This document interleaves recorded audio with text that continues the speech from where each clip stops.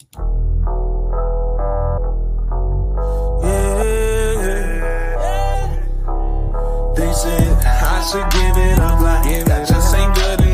everybody, Dr. Rick Wallace here, dropping in with a little special announcement for those who have followed me for any stretch of time.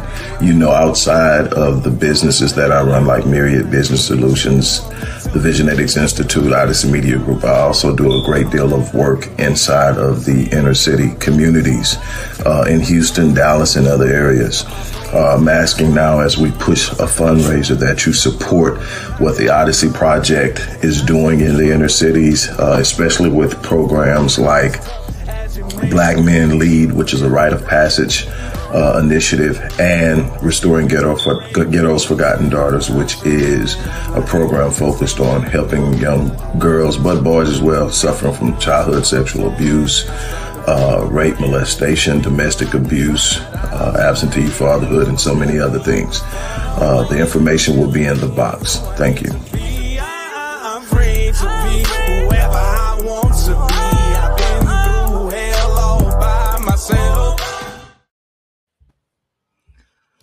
Well, hello, everybody. It's Dr. Rick. This is the Black Voice. I have with me a brother I definitely am inspired by, I admire, and I pay close attention to his narratives because of his unique experience.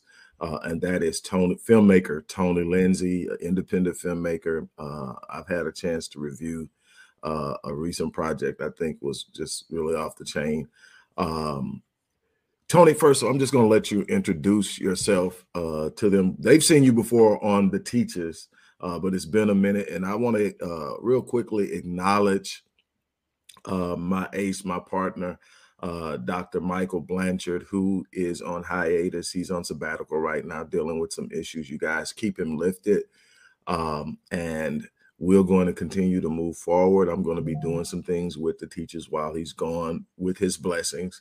But we both have a tremendous amount of respect for Tony and what he does and what he stands for. And if you guys know me, you know I don't invite yes men on my channel. I didn't bring him here because we agree on everything. I bring him here because he has a critical path to thought, and he is willing to substantiate what he believes based off of his experience and his awareness, and it offers for great dialogue. So Tony, let them know a little bit about yourself and we'll get right into this.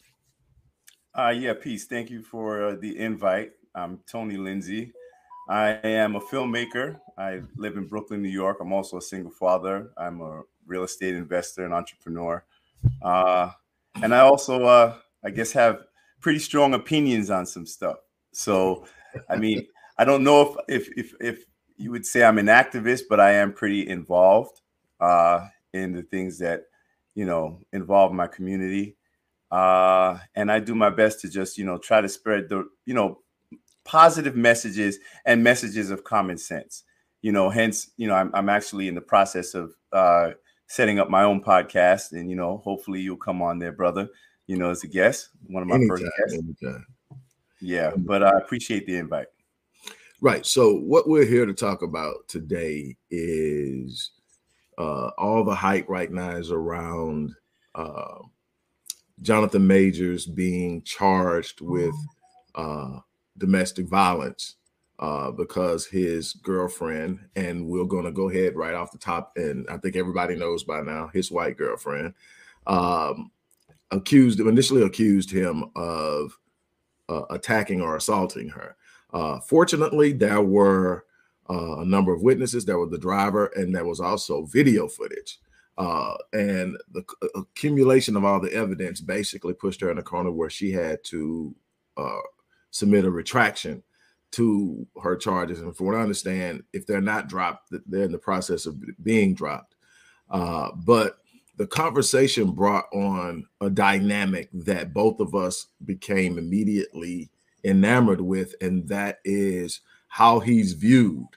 I have I think a stronger opinion about interracial relationships than Tony does, and I may be wrong, but I know that with me, while I love my brothers and sisters, and I'm not going to dismiss you, disown you, or any of that stuff, I will say that I don't think it's best for us.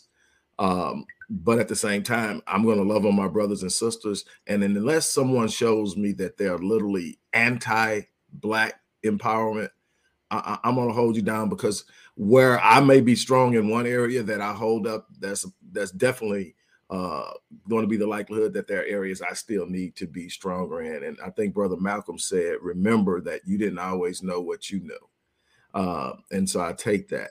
But one of the things that we started to talk about, Tony, was the dynamic in which a lot of these relationships take place, because there's this assumption or postulation that when you see a successful Black man with a white woman, he decided to grab hold of this white woman or pursue a white woman after he became successful. And I did, a video yesterday where I talked about the dynamic of how that normally actually takes place. But you made a and here's the thing, I read your comment on the video yesterday. So I'm going to let you expound on that, because your take on it is that, number one, Hollywood chooses a certain type of male. So elaborate on that first. Yeah, well, I know the general assumption is that, well, typically by Black women and just the Black community in general, is that when you see successful Black men, once they get into positions of prominence and notoriety and fame, celebrity, wealth, they choose white women and as some sort of trophy. But I think there's a very important point that people are missing, because a lot of these men that were accusing of doing this, they weren't rocking with Black women in the first place. And, it can be for a myriad of reasons. But like, let's just take for an example, Michael B. Jordan, right? Just a couple weeks ago, a month ago, they were talking about how corny he is. He's the corny type of dude. A lot of jokes going around about this guy. Michael B. Jordan represents, to me, like the good guy, the guy that a lot of women really need, but they don't really want. So I think these men that women are accusing of doing that, a lot of them, I mean, some are, maybe they wanted to be with Black women, but I do know that a lot of Black women aren't choosing these guys to begin with. You know what I'm saying? And I also believe that when it comes to Hollywood, there is a certain type of Black man that they're looking for. And it's usually someone who is more, I guess, let's say, integrated into a different cultural norm or a different cultural setting that isn't, so quote unquote Black. They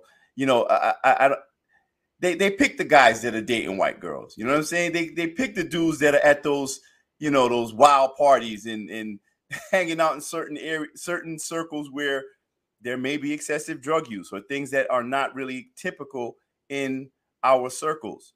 My son, he is in he goes to a performing arts school, and he just started high school. From middle school to high school, it's a big difference.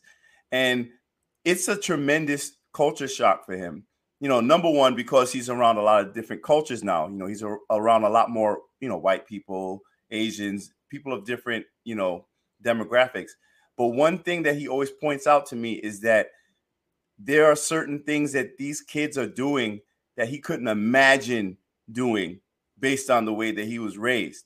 So I just think it could be like a social, a socialized type of difference. I don't know, but I think that once you get into those circles, that's where they pick you from. That's where they choose you from. So it's almost like in order to get into Hollywood, Hollywood knows the type of Black dude that they want. Right. And so how are you handling that with your son? Well, I try to keep, thank God. I just say, like, man, thank God I am there. Like, I'm a single parent. So I keep my son grounded, because there are a lot of influences that he's subjected to that are really, really scary, and I'm not just talking about drug use. It's just so many things that I know that if I weren't in his life, and also to make him confident in his masculinity as a young black man. I don't know where he would be.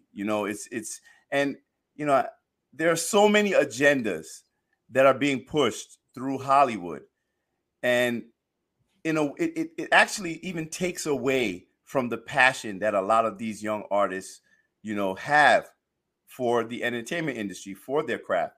So I just try to keep my son focused on the craft, and I try to keep him just grounded in who he is, so that even when he gets around these influences, it's all right. He knows what it is, but he won't partake in certain behavior and certain activities because he knows who he is. And that's the most important part. As a young black man, I want my son to know who he is, and never be ashamed of standing in his masculinity as a young man, because there's nothing toxic about masculinity. Right. So I want to say something on that. Then I'm gonna double back to the other part of that. I think what you're saying is extremely important. I think one of the things that we need to do a better job of is what you're doing. And unfortunately, not every black male has a black father in the home or has a positive black male role model, which is a huge part of how we socialize young black men.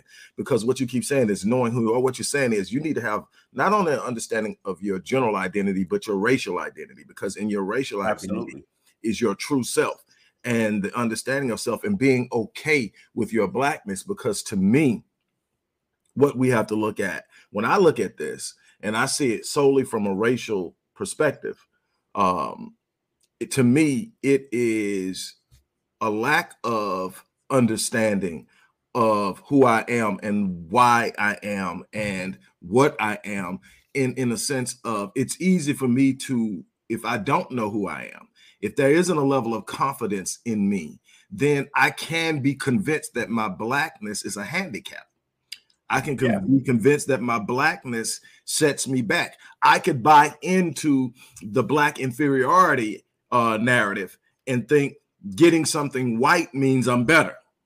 Right. And you become apologetic for your blackness. For your blackness. Yes, of course. Absolutely. In this industry, it's all about, what do you call that? Code switching. I mean, we all know what code switching is, to a certain degree, everyone has done it. But when it comes to like the entertainment industry, specifically, the movie industry, film industry, there's a lot of code switching that black people feel obligated to do just in order to get their opportunities. And it's unfair. So I don't want to condemn those people so much, but I do empathize.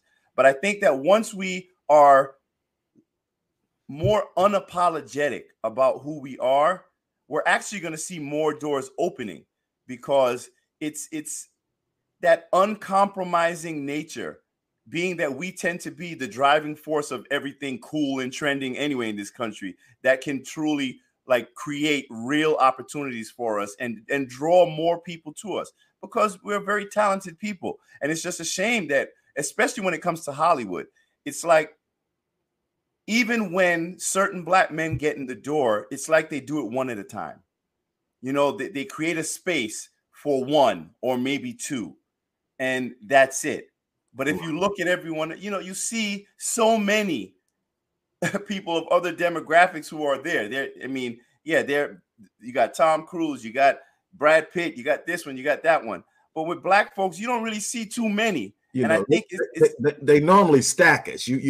We went through Denzel, and then Samuel L., and then Morgan Freeman has been around forever. I think he's right. But you get him. Then Will Smith came in, and then we started coming into the newer age cats. But we're a quota. Like our talent is treated as a quota, right? And that's a problem. That's a major problem. And so again, I understand your point on sort of being forced to code switch or play a certain narrative or present a certain identity. Yeah, and compromise, what may be your moral, values. And so that's one thing. And then I want to go back to a point you made, because someone made a matter of fact, I'll just put it up here. It's a little long, but you can take some time to read it while I speak on it. Then you can address it. The notion that some of these guys are the guys that Black women didn't want. And yeah, I can speak to that. I saw that comment, and I'm not saying that to be,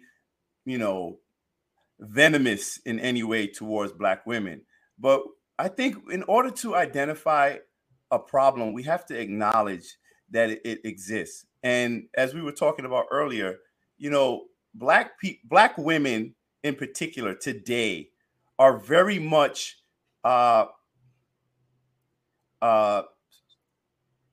do I say this without sounding offensive? Be careful. I don't want to have to order security. A lot of our Black women are just not interested in men's potential. According to the doctrine of today's relationships, potential doesn't mean shit. Excuse my French. It don't mean anything. You need to have the car. You got to have the job. You got to be doing this. You have to already be established. And the unfortunate truth is, when you're talking about Black men who happen to be the most marginalized group in this country, that's not going to be something so easily accomplished with every relationship. So while a lot of our women do appreciate men with potential, a hell of a lot of them don't. And they're not making themselves available for these types of men. But guess who is? Becky. What Beck? I talked about this yesterday. See, what we don't understand is there's this idea by Black men. Oh, you still Don't there? worry, I'm still here. Okay. There's this idea by Black men about Black men that we sit up and where was I going with this? Okay, so we're talking about the whole Becky thing, right? Yeah. Okay, so we're talking about, man, I lost my train of thought. Totally. When you went Black, you lost me. Yeah, I'm so sorry about that. That's okay, but in essence, what were you saying? Because you triggered my thought. No, I was saying that, how basically a lot of our women, they're not really interested in potential. They want the right now. They want it now. If you want to be with me, you got, come on, we've been hearing this throughout history. You got to have a JOB, all of that. Now I know where I was going. So what happens is there's this idea by Black men that when a woman says, I won't marry potential, I need you to be on your A game. A lot of Black men interpret that as you being opportunistic or being a gold digger. I'm not advocating that idea, but that's a lack of understanding of why the Black woman is where she's at right now, because the Black woman doesn't have the capacity or the space in which, and many times, to say that, because she doesn't have the support mechanisms to catch her if this dude doesn't come through. Now, the flip side of that is Becky, and it's important that we understand how this dynamic works. White men who come from money, who have always had money, are not checking for white women who come from meager beginnings. Right. They tend to want to marry money or prestige. So there's a group of white women that want to get on and get a millionaire that a white millionaire won't give a second look to. So guess what she's aiming at? She's aiming at the Black guy, but she understands that she needs to get in on the ground level. That's the only difference between a Black woman who wants that dude and the white woman is literally conditioned. And it's not just for Black men. White women are conditioned. Right. Look at the potential, go and support the potential. I can't tell you how many cases in my research where I saw white women put their doctor husbands through medical school, their lawyer husbands through law school. He went to school, she went to work. So the first 10 years of the marriage, she worked, but she don't work no more. Right. And I think also, though, I mean, let's be real. White women have more of a social standing to be able to wait on potential.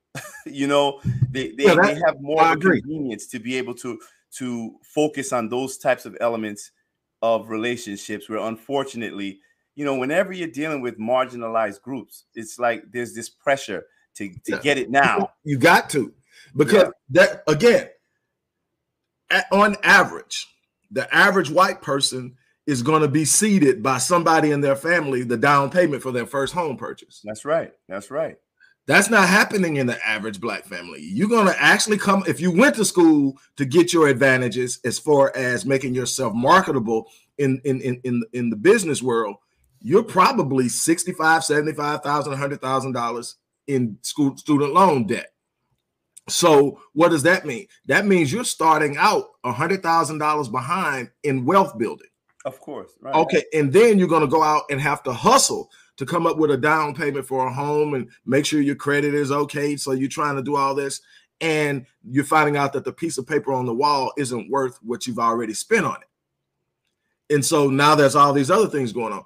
On the flip side, they're getting underwritten. They're getting a head start. That's what generational wealth does. So yes, there is a smaller amount of tolerance or capacity for a Black woman to say, I'm going to marry potential. But here's something that I want to present to the Black women, because that's this idea. Because here's the thing. My research tells me that Black women are the least likely to marry outside of their race. So then what that tells me, you got a lot of single Black women. Yeah. Okay, that's the first thing. The other thing it tells me is your experiences are locked in to only having dealt with Black men. So your understanding of men is limited to the Black experience. Here's what I can tell you. One of the reasons that Black women have given me why they want, because you'll see it, they'll tell you in a heartbeat, I'm not marrying potential. I'm not going, and I get it. If you're in your 30s and 40s, probably not good. But if you're starting out in college and you're looking at him and he's this kid that gets A's in aeronautics, it's probably a chance he's going to do something with that. But not, and obviously everybody looks at the athlete because that's the fastest way to millionaire status, but very few make it. And then I'm going to turn it back over to you. But my thing is, what you have to understand is one of the big fears is the backside of that. I'm going to get with this dude. I'm going to work him and nurture him to a certain standard. He's going to become successful and he's going to dump me for a white woman. Okay. Now here's what I can tell you is in the research I've done where white women do it with white men, those men still dump the first woman because the first marriage normally with white people isn't about love. It's about strategic planning, putting yourself in the proper position. Now, remember, I married money. I married the person whose daddy had the connections, who had this and that. And so I played that game. Now we've gotten up. Our kids are grown. I'm in my 40s. I'm going through this transitionary period. I'm moving on to the next thing. And it happens a lot with them. So it's not just a Black male thing. It's a cultural dynamic of how we set up our lives in our past. And so a lot more has to go into understanding that. Right. But just you said it there. It's a cultural dynamic. I think the problem is that today we've adopted a different cultural dynamic that is foreign to our own, which is what continues to keep us in a constant state of dysfunction, because we have our Black women they're gauging their relationships by someone else's yardstick. And you have the same with Black men, so you have all of these forces that are basically telling us this is what you should expect in a Black man. This is what you need to expect in a Black woman. But these are all based upon metrics that unfortunately don't apply to us in the same way. I'm sorry, say it again. Go ahead. What were you saying? I'm saying that it's a Eurocentric idea, a notion of what is, and so much of how we judge our lives and judge what we should have, what we should do, how we should look, is based off of a Eurocentric notion or a Eurocentric idea of what is, a Eurocentric idea of what's beautiful, a Eurocentric idea of what's intelligent, a Eurocentric idea of what's classy, what's professional. Right. All of these things. We are just not getting to a point where our women can wear their hair natural in the workplace and not be viewed in a negative light. And so many have stood up and said, in order to be accepted in the professional world, I'm going to go do it this way because they won't accept me. And now we're finally gaining ground because, again, more Black women are becoming unapologetic about their beauty, unapologetic about their hair. And you but look, I want you to speak on what's going through your mind right now. Right. No. I agree with that when you're saying, more Black women are becoming more apologetic in their presentation and who they are and all of that. I agree with that. But you know, basically you made the point. We're so detached from who we are, you know, by applying other standards to ourselves that we don't know who we are, which is why, you know, I brought up that point earlier when talking about my son. You know, we have a responsibility, especially as Black men, to, you know, instill within our children a very strong sense of who they are, because that is what enables them to function in a society that is constantly at odds with them. And, you know, I just think that if Black men and Black women let go of the external social influences and focus more on who we are as a people and our relationship dynamics, which are completely different from everybody else, you know what I'm saying? I think we would get so much further. I just think we've just become so indoctrinated with all of these different social movements that don't even benefit us, that we're busy fighting for everybody else while not even realizing that many of these movements and these political movements, they always contribute to the destruction of our families, and we just don't see it. Right. And who gets scapegoated for it most of the time? Black men. And why? Because we live in an anti-Black misandrist society. And at some point, we're going to have to talk about this. There is a very strong, a very pronounced hatred for Black men in this society. And I'm talking about even more so, I'm heterosexual Black men. So, you know, it's masculinity from Black men is viewed as one of the most dangerous things in this society today. Hence, so many movements to suppress it. You know, so that's why I say it's just very important that we know who we are, and our women support us. You know what I'm saying? Because we're getting attacked from all sides here. You know what I'm saying? Right. And one of the things that I look at when I look at the gender war within the Black community, you mentioned this before we got on. It is a socially engineered construct. It is by design. It is about hyper emphasizing negative behavior. For instance, the truth of the matter is, and this can be statistically validated, that the second leading cause of death for Black females between 15 and 44 is interpartner violence. The vast majority of that, because Black women tend to choose Black men significantly over any other race, that it's likely going to be a Black partner. What we don't look at when we're measuring that, because it's hard for me, because every Black life to me matters. So whereas on a scientific level, I'm looking for statistical significance. In other words, enough of this happening to say it's a real issue and not an anomaly. Right. Okay. It's a real issue, but the vast majority of Black men aren't those dudes. But you don't get the masculine, unapologetic Black man presented anywhere. So you don't even get to know he exists. Right. You don't get to see the Black man who speaks up and stands up for Black women, and that nobody's going to harm a Black woman in his presence. You don't get to see that guy.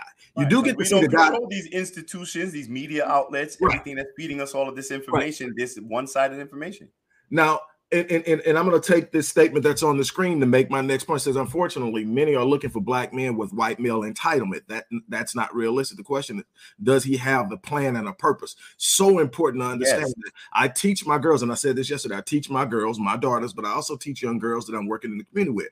When you meet a man, don't look at what he drives. Don't look at where he lives. Don't look at where he works. Ask him what his vision is. If he doesn't have a clear plan, a clear purpose, he can't tell you exactly where he's going to be or where he hopes to be in 5 years and how he's going to get there. That's not where you want to be, because the moment he tells you what his plan and his purpose is, you can immediately search yourself to see if you fit. You can also say, is that where I want to be in 5 years? Is he going in a dark? Because a lot of times what happens is a lot of our relationships implode because of unrealistic expectations. Mm-hmm. Of thinking that this is going to happen in 3 years and and when it doesn't, you start looking at each other's side eye. But here's the thing. I call it the body in the bag phenomenon. Over the last few years, we got this idea that because a man makes a certain amount of money, he's a high value man. It's so much more to being a high value man than his bank account or the bag. But the problem is, we've dummied down what we need from our women too, because now we've dummied down the man. We've totally commodified black manhood. Can he pay all the bills? First of all, let me tell you, the median income for black men is $44,000. It's not a bunch of black men that can pay all the bills right now. That's an unrealistic expectation.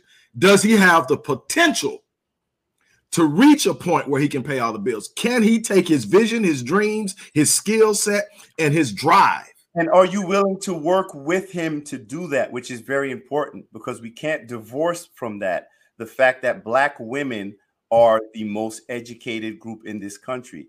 They are afforded far more opportunities in employment, business, education than black men. That's just the truth of it. So if you're not willing to be a team with this black man, and you approach this, well, I want him to have exactly what I have or more, or I want him to have this much.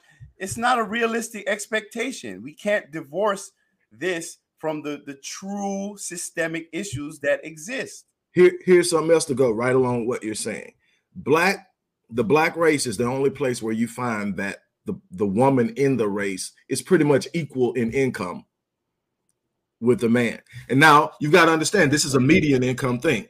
Right. So the median income, $44,000 for men and right at $43,000 for women. And it's $10,000 or more for any other group in difference. So the leverage that another man has in another race to say, you need me. Right. We don't have that. Different.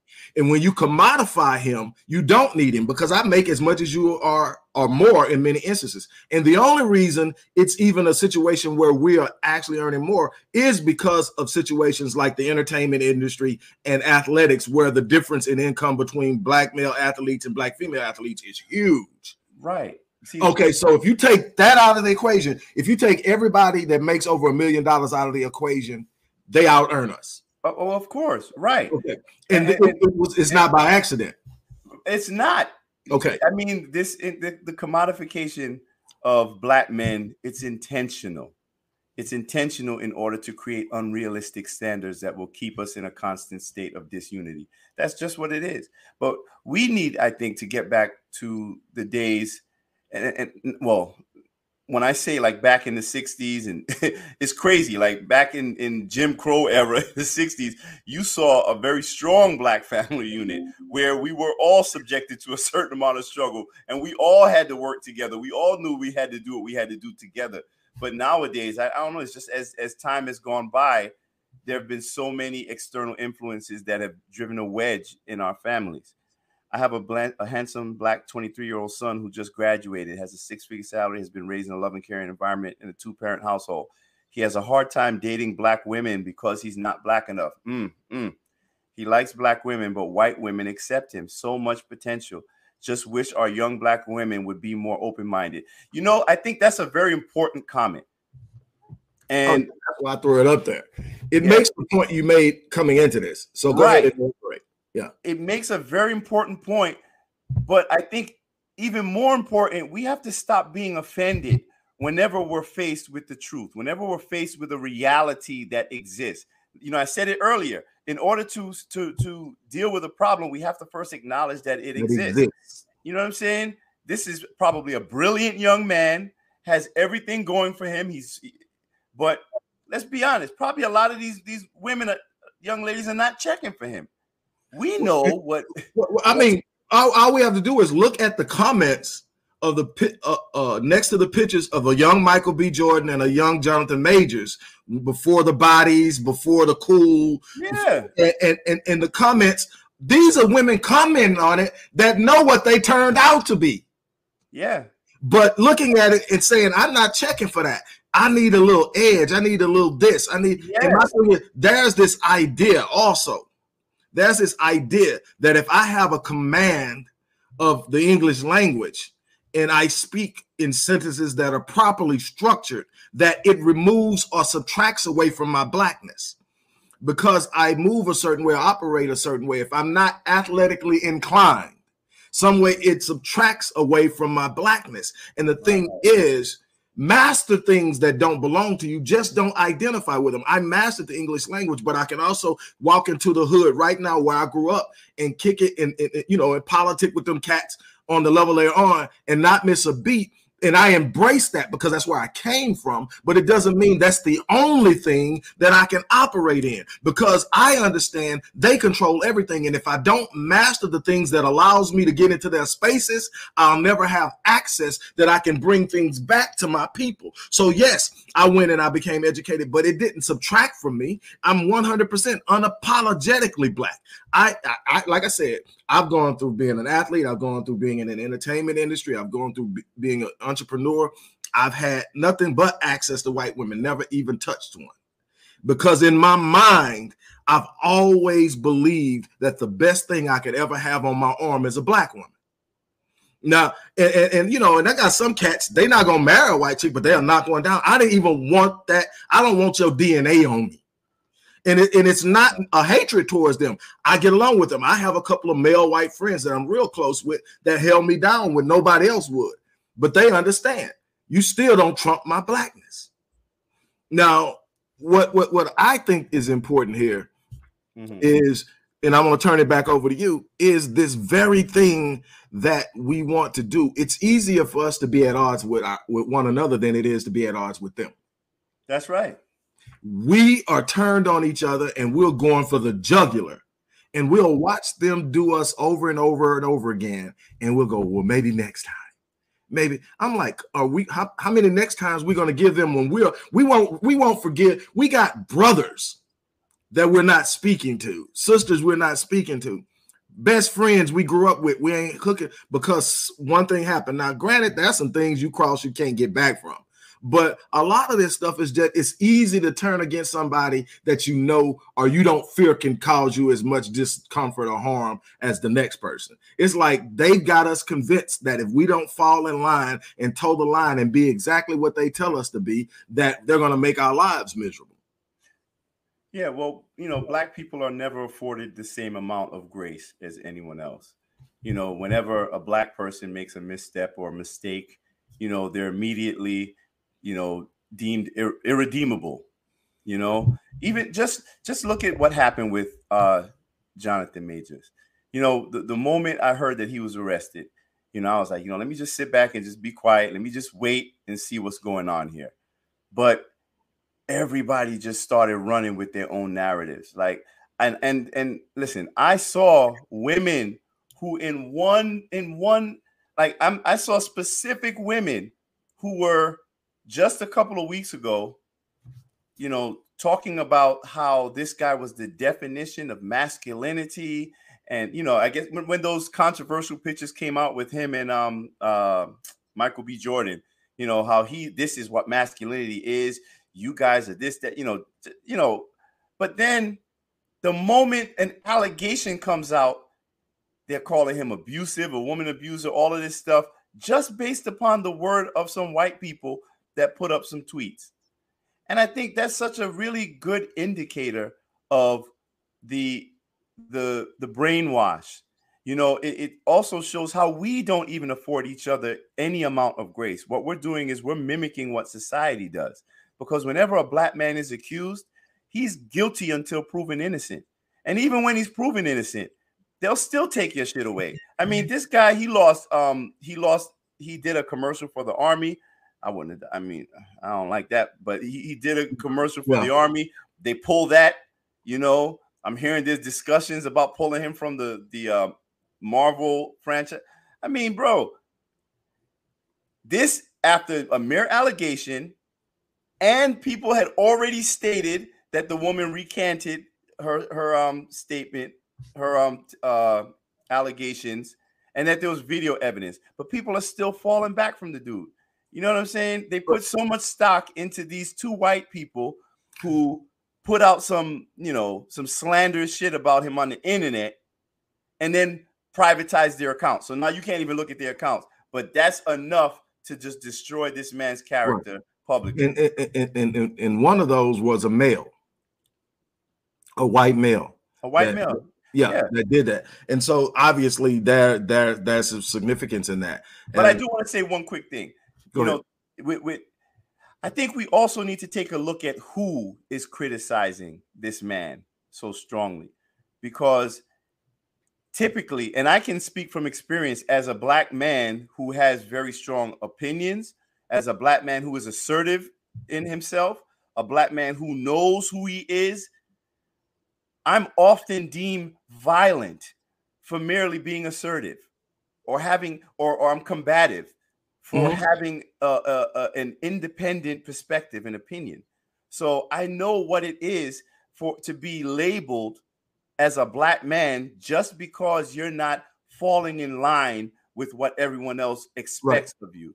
So I'm not going to join that lynch mob to go after this brother when I don't even know what happens. And if your reason for piling onto this guy is because he's dating a white woman, I think that's corny. I think that's real corny of you. You know, like I said, my thing is, I said at the beginning, I am not one that's for the whole interracial thing, but at the same time, I have people I know that I'm close to that are interracially connected. I love them and everything like that, but they know if we get into that conversation, what my stance is, so we stay away from those conversations. I agree with that as well, but I don't think that's justification. Yeah. I'm not going, but at the same time, I'm not piling on him. I'm not going to sit up and attack him. You made that choice. Now, I tell you what happens when you make that choice that you're going to be with a white woman. There's certain things that you are disqualified from.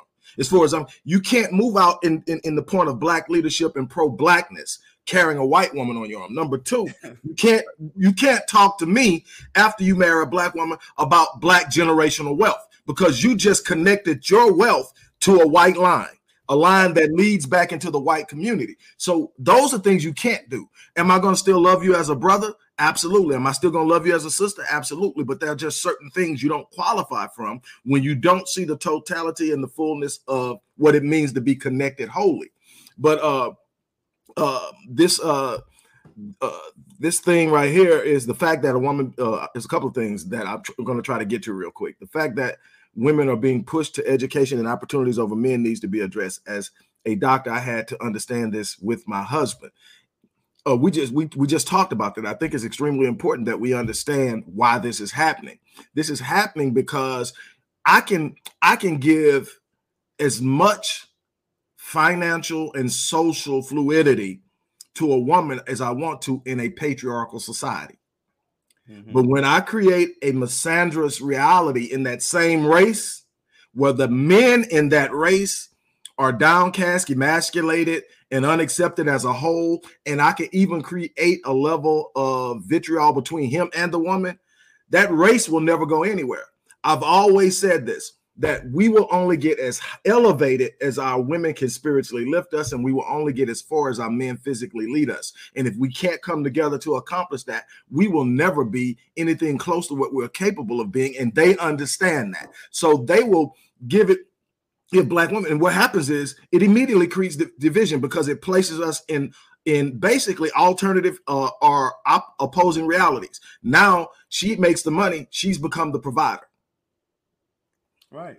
And so now what happens is, I'm sorry because I can't find a good job.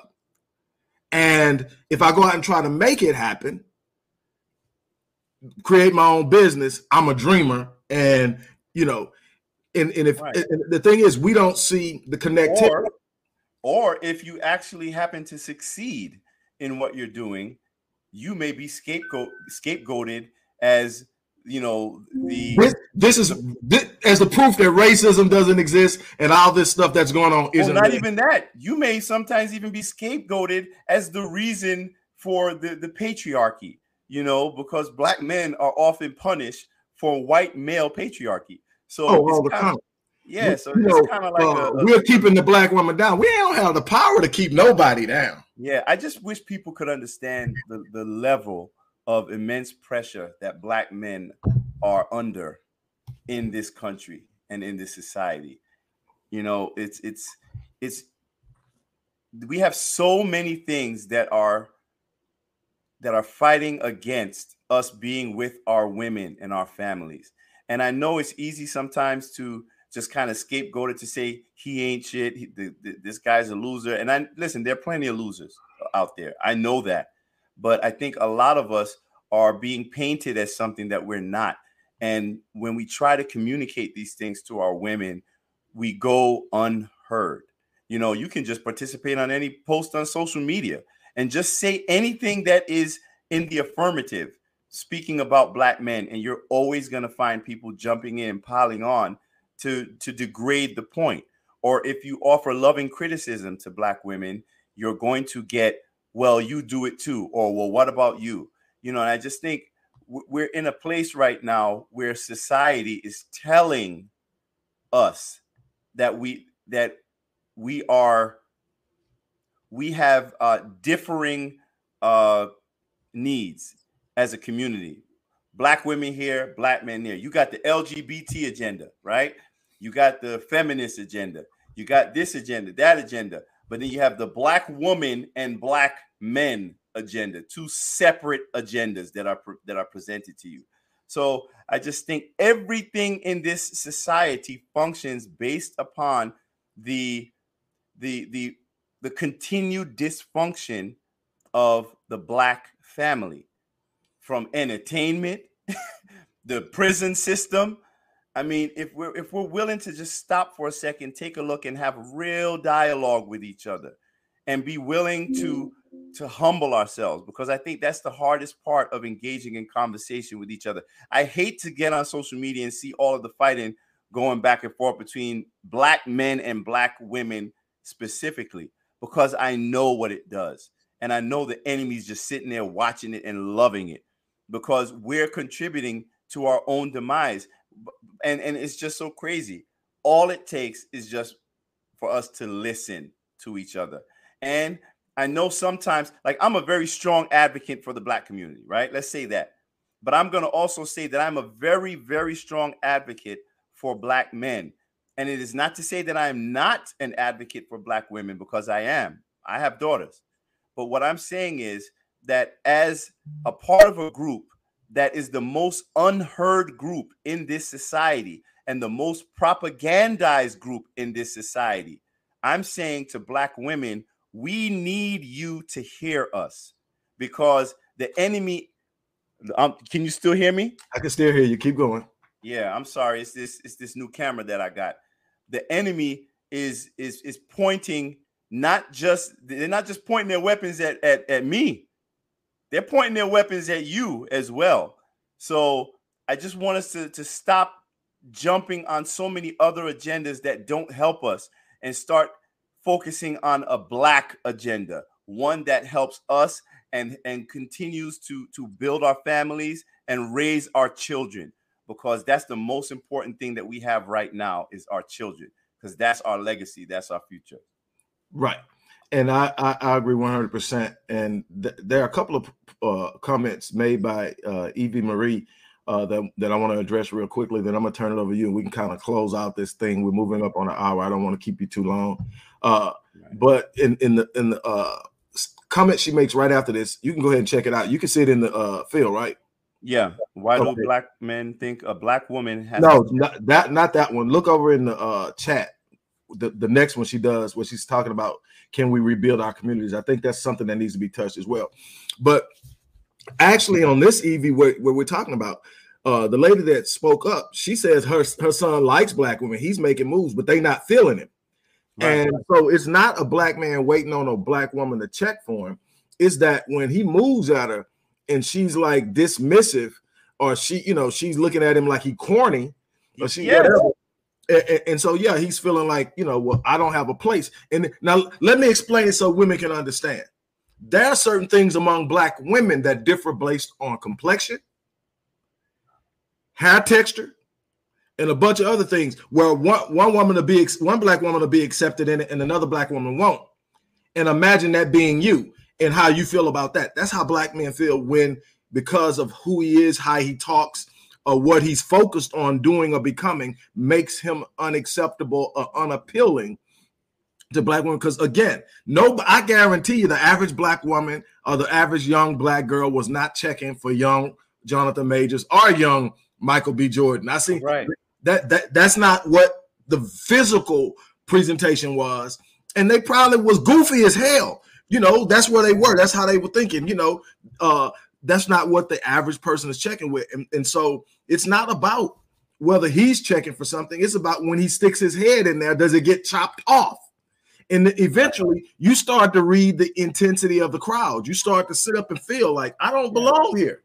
Yeah, remember that interviewer said they were bullying Michael B. Jordan. Remember, I mean, come on, let's be real. He brought it. He matter of fact, I'm gonna tell you something. This dude is a millionaire now, one of the most successful dudes in Hollywood. He was still carrying that shit. When he saw Chick, he gave her the business. Why? He's still carrying that shit. And so this is the psychological impact. This is what people don't understand. You carry these things for life. Listen, colorism. Listen, I'm as dark as can be. You know what I'm saying? I love my complexion now, but I carried this complex about being dark for so much of my younger life. You know, they used to, y'all know out there, the dark, they left you in the oven too long, choco bliss and all of this. I mean, but even think about this. And see, I grew up in both sides of my family from Louisiana, so I caught it from both ends because I'm not light enough to be accepted by the lights, and I'm not dark enough to be accepted by the darks. So I got it from both ends. But there's this thing. Think about it. When your mom got mad at you, one of the negative things she caught with your black ass. Black ass. Yeah. And so this is literally ingrained in us. So when we receive it from our own people, it's just a reinforcement. Now, the next question is, and I'm gonna leave it with this, and we'll try to close out. I'm gonna let you close out however you want to. It says, can we rebuild our own communities, industry, and education systems, etc.? We are forced to integrate just so they can control every aspect of our lives, just to keep us divided. Exactly. Now, the thing is, what that looks like, and one of the problems I have, and I'm going to turn it over to you and let you close it out. One of the problems I have is we don't have long-sightedness. We don't have the ability to be heavily invested in the endurance to see the long term. I often say that in order for us to experience true liberation and true power, we're going to need black men who are willing to plant seeds that we may not live long enough to see come to fruition. We're going to have to start some things that change some things by empowering the youngest generation before they are exposed to it and start to get the negative influx of who they are. And then we're going to have to insulate them long enough for what we've planted to set in and take root so that when they get out there, they're not shaking about it. You talked about this at the beginning. The level of identity. One of the biggest parts of Black Man Lead is racial identity. Understanding who you are, being good with who you are, not sitting up trying to apologize for it, not sitting up trying to prove to somebody you're not as black as the next person, but to sit up and say, you know what? I'm beautiful in who I am. I'm strong in who I am. But more important, and I want you to kind of touch on all of this, but definitely this, we've got to reestablish the importance of Black masculinity because it's under a full all-out assault. And it started with the coining of the phrase toxic masculinity. Yep. And the idea that anything toxic can be associated with masculinity opens up the attack on anything masculine. And if you don't understand how wordplay is done, when I put toxic masculinity together, now anything I don't like about masculinity, I can now associate as being toxic. When in truth, there are some certain things about us and our masculinity that are necessary for us to be good at what we are supposed to be doing. And now I turn it over to you, and you can close it out. Well, all right, a couple of things. One thing you never hear is the phrase toxic femininity, and there's a reason for that. You know, I think we need to get to a place where we are able to identify what masculinity is, because there's nothing toxic about masculinity. But I believe that when we talk about toxic masculinity, it's one of those things that is covertly aimed at Black men because they are always disproportionately punished or castigated for this toxicity. So let's talk about what masculinity is. I mean, I saw Jonathan Majors. He gave like a little milquetoast response, a little politically correct response, for the industry. But what is masculinity? Has anyone ever stopped to really think about it? What is masculinity? Because my understanding of masculinity is several things. It's the most significant part of masculinity for me is protection. Now, that protection can be fierce, it can be ferocious, it can be nurturing, but it is a protection. It is also leadership. You know, we're at a place where all of those important characteristics that are needed to guide our children and our families, they're no longer appreciated. And when you see this moniker attached to masculinity, you're now seeing all the things that benefit you as detrimental to you. So we have to, first of all, abandon that lie. Now, secondly, when we're talking about uh, the last comment you were talking about with building the communities and things like that, let me just tell you right now, the Black community is in a serious state of emergency. As my sis Tamika Mallory always says, we are really, hold on a second. Alexa, stop. Sorry about that. We are in a state of emergency. And I fear that as a Gen Xer, we're the last line of defense, brother, because we've been going through a decades-long social engineering campaign that has been most heavily visited upon us with the newest generation, right? And that's Generation Alpha. That's what comes after Gen Z, right? So we got Generation Alpha, we got Gen Z, we have millennials. Millennials still got some sense. I'm not trying to, be insulting to anybody, but I believe that the last connection that we have to the elders, the baby boomers, which everybody's always trying to demonize, but the last connection that we have to the ages of old when we had real family values, we're the last line of defense for that right now. So I think we have a very real responsibility to instill in this younger generation those values before we leave this earth, because there will be no more after us. I'm telling you, we cannot become disconnected from who we are. And we are the last line of defense for that connection. So we have to engage more with these young people. Listen, I see it all the time. We look down on them with judgment, with condemnation. Oh, we don't want to talk to them. Oh, these kids, they no. The situation that we see right now, a lot of that is our fault. A lot of that is based on policies that we voted for. A lot of that is based on things that we just stood by and let happen. So we have a responsibility. And that's where it goes to your point of the forward thinking. We have to develop a sense of forward thinking. We have to think beyond today, beyond next year, beyond 10 years from now. We have to look ahead to the next generations that come after us. And I think it becomes a lot easier when you have children, because as a father of children, everything that I do is for them and everyone that comes after them. We need to build a foundation, and yes, we are capable of building our own institutions. Yes, we are. Our own financial base, we can do it. The problem is that we talk so much, but we don't put things into action. And we also don't trust each other. And guess what? They taught y'all that too. So exactly. we got to get to a place where we start looking at this and we start to see a friend instead of an enemy. We have to start engaging in those uncomfortable conversations that, before they weren't so taboo, but now for some reason, we don't want to have these conversations with each other. But I think all of it is wrapped up in ego, because we live in a grossly egotistical society that tells us that our reality is reality. No, this is fostering a sense of delusion within all of us. So don't subscribe to that. Don't fall for it.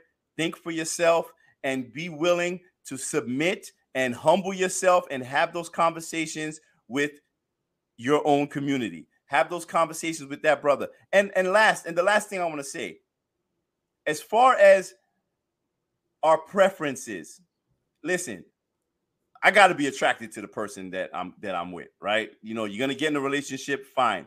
But I think we need to reevaluate the things that we have traditionally found as attractive and appealing, and understand, is it more of a feeling of social obligation, or is it more so that, we're afraid?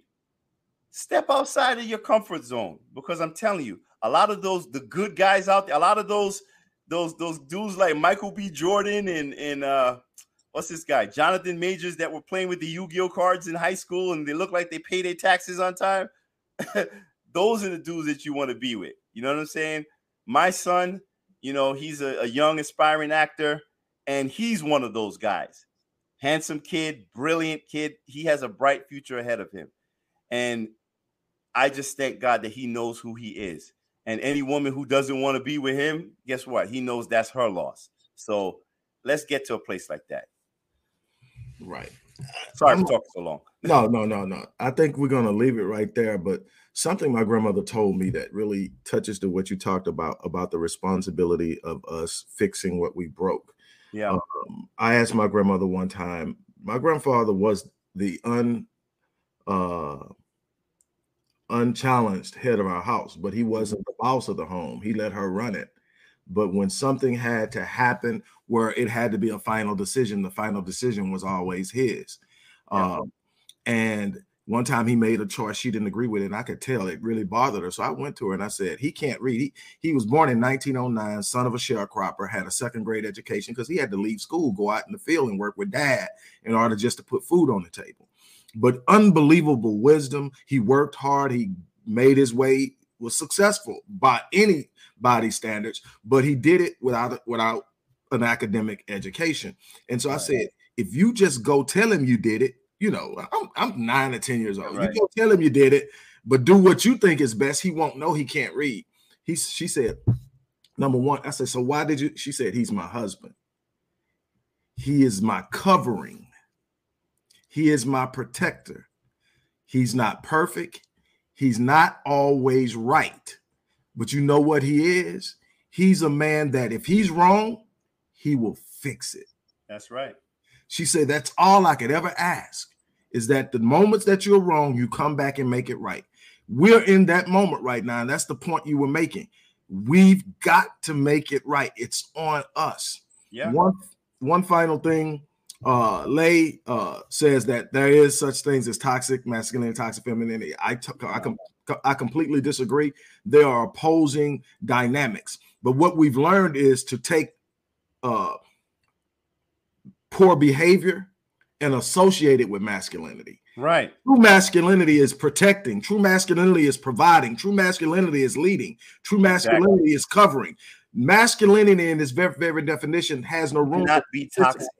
No, but when you attach, but see what happens when you attach toxicity to it? Any behavior by a man that isn't acceptable becomes toxic masculinity. Eventually, you don't trust masculinity. That's right. Same thing with femininity. The true nature of femininity can never be toxic.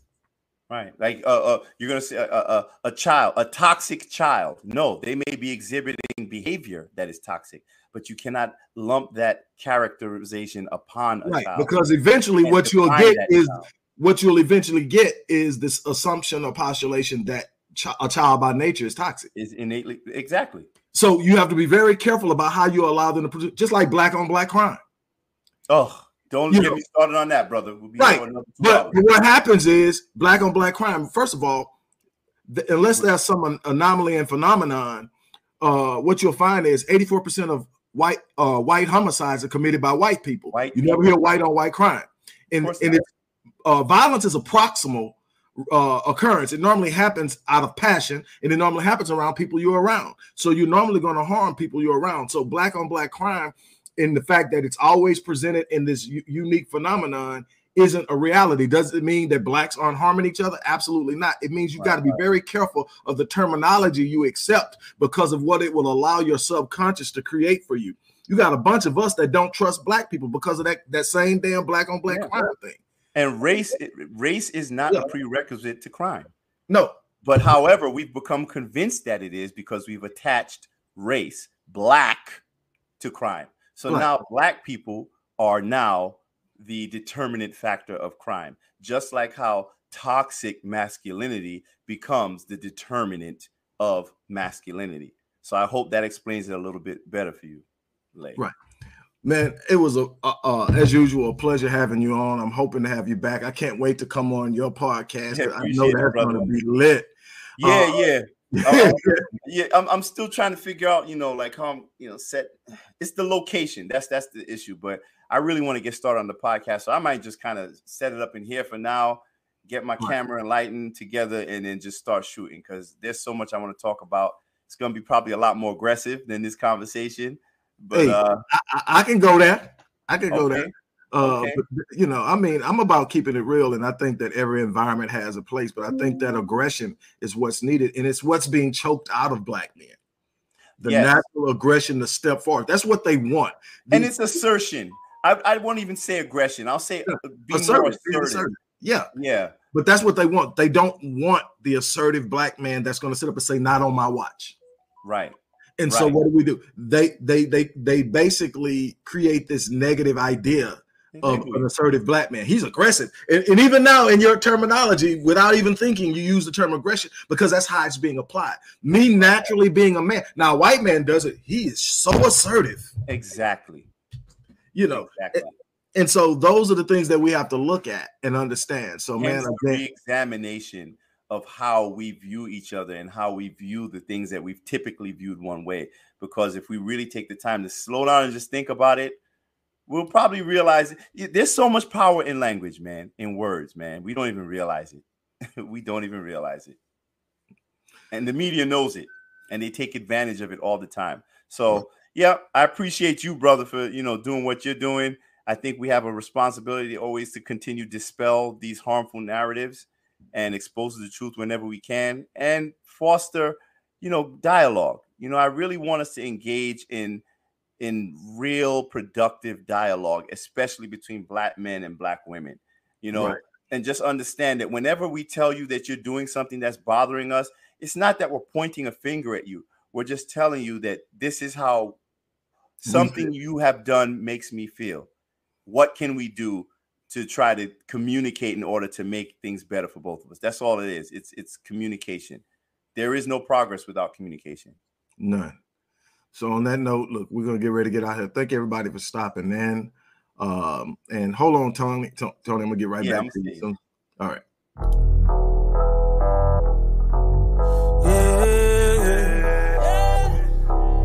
They said I should give it up, like that just ain't good enough. Hello, everybody. Dr. Rick Wallace here, dropping in with a little special announcement for those who have followed me for any stretch of time. Outside of the businesses that I run, like Myriad Business Solutions, the Visionetics Institute, Odyssey Media Group, I also do a great deal of work inside of the inner city communities in Houston, Dallas, and other areas.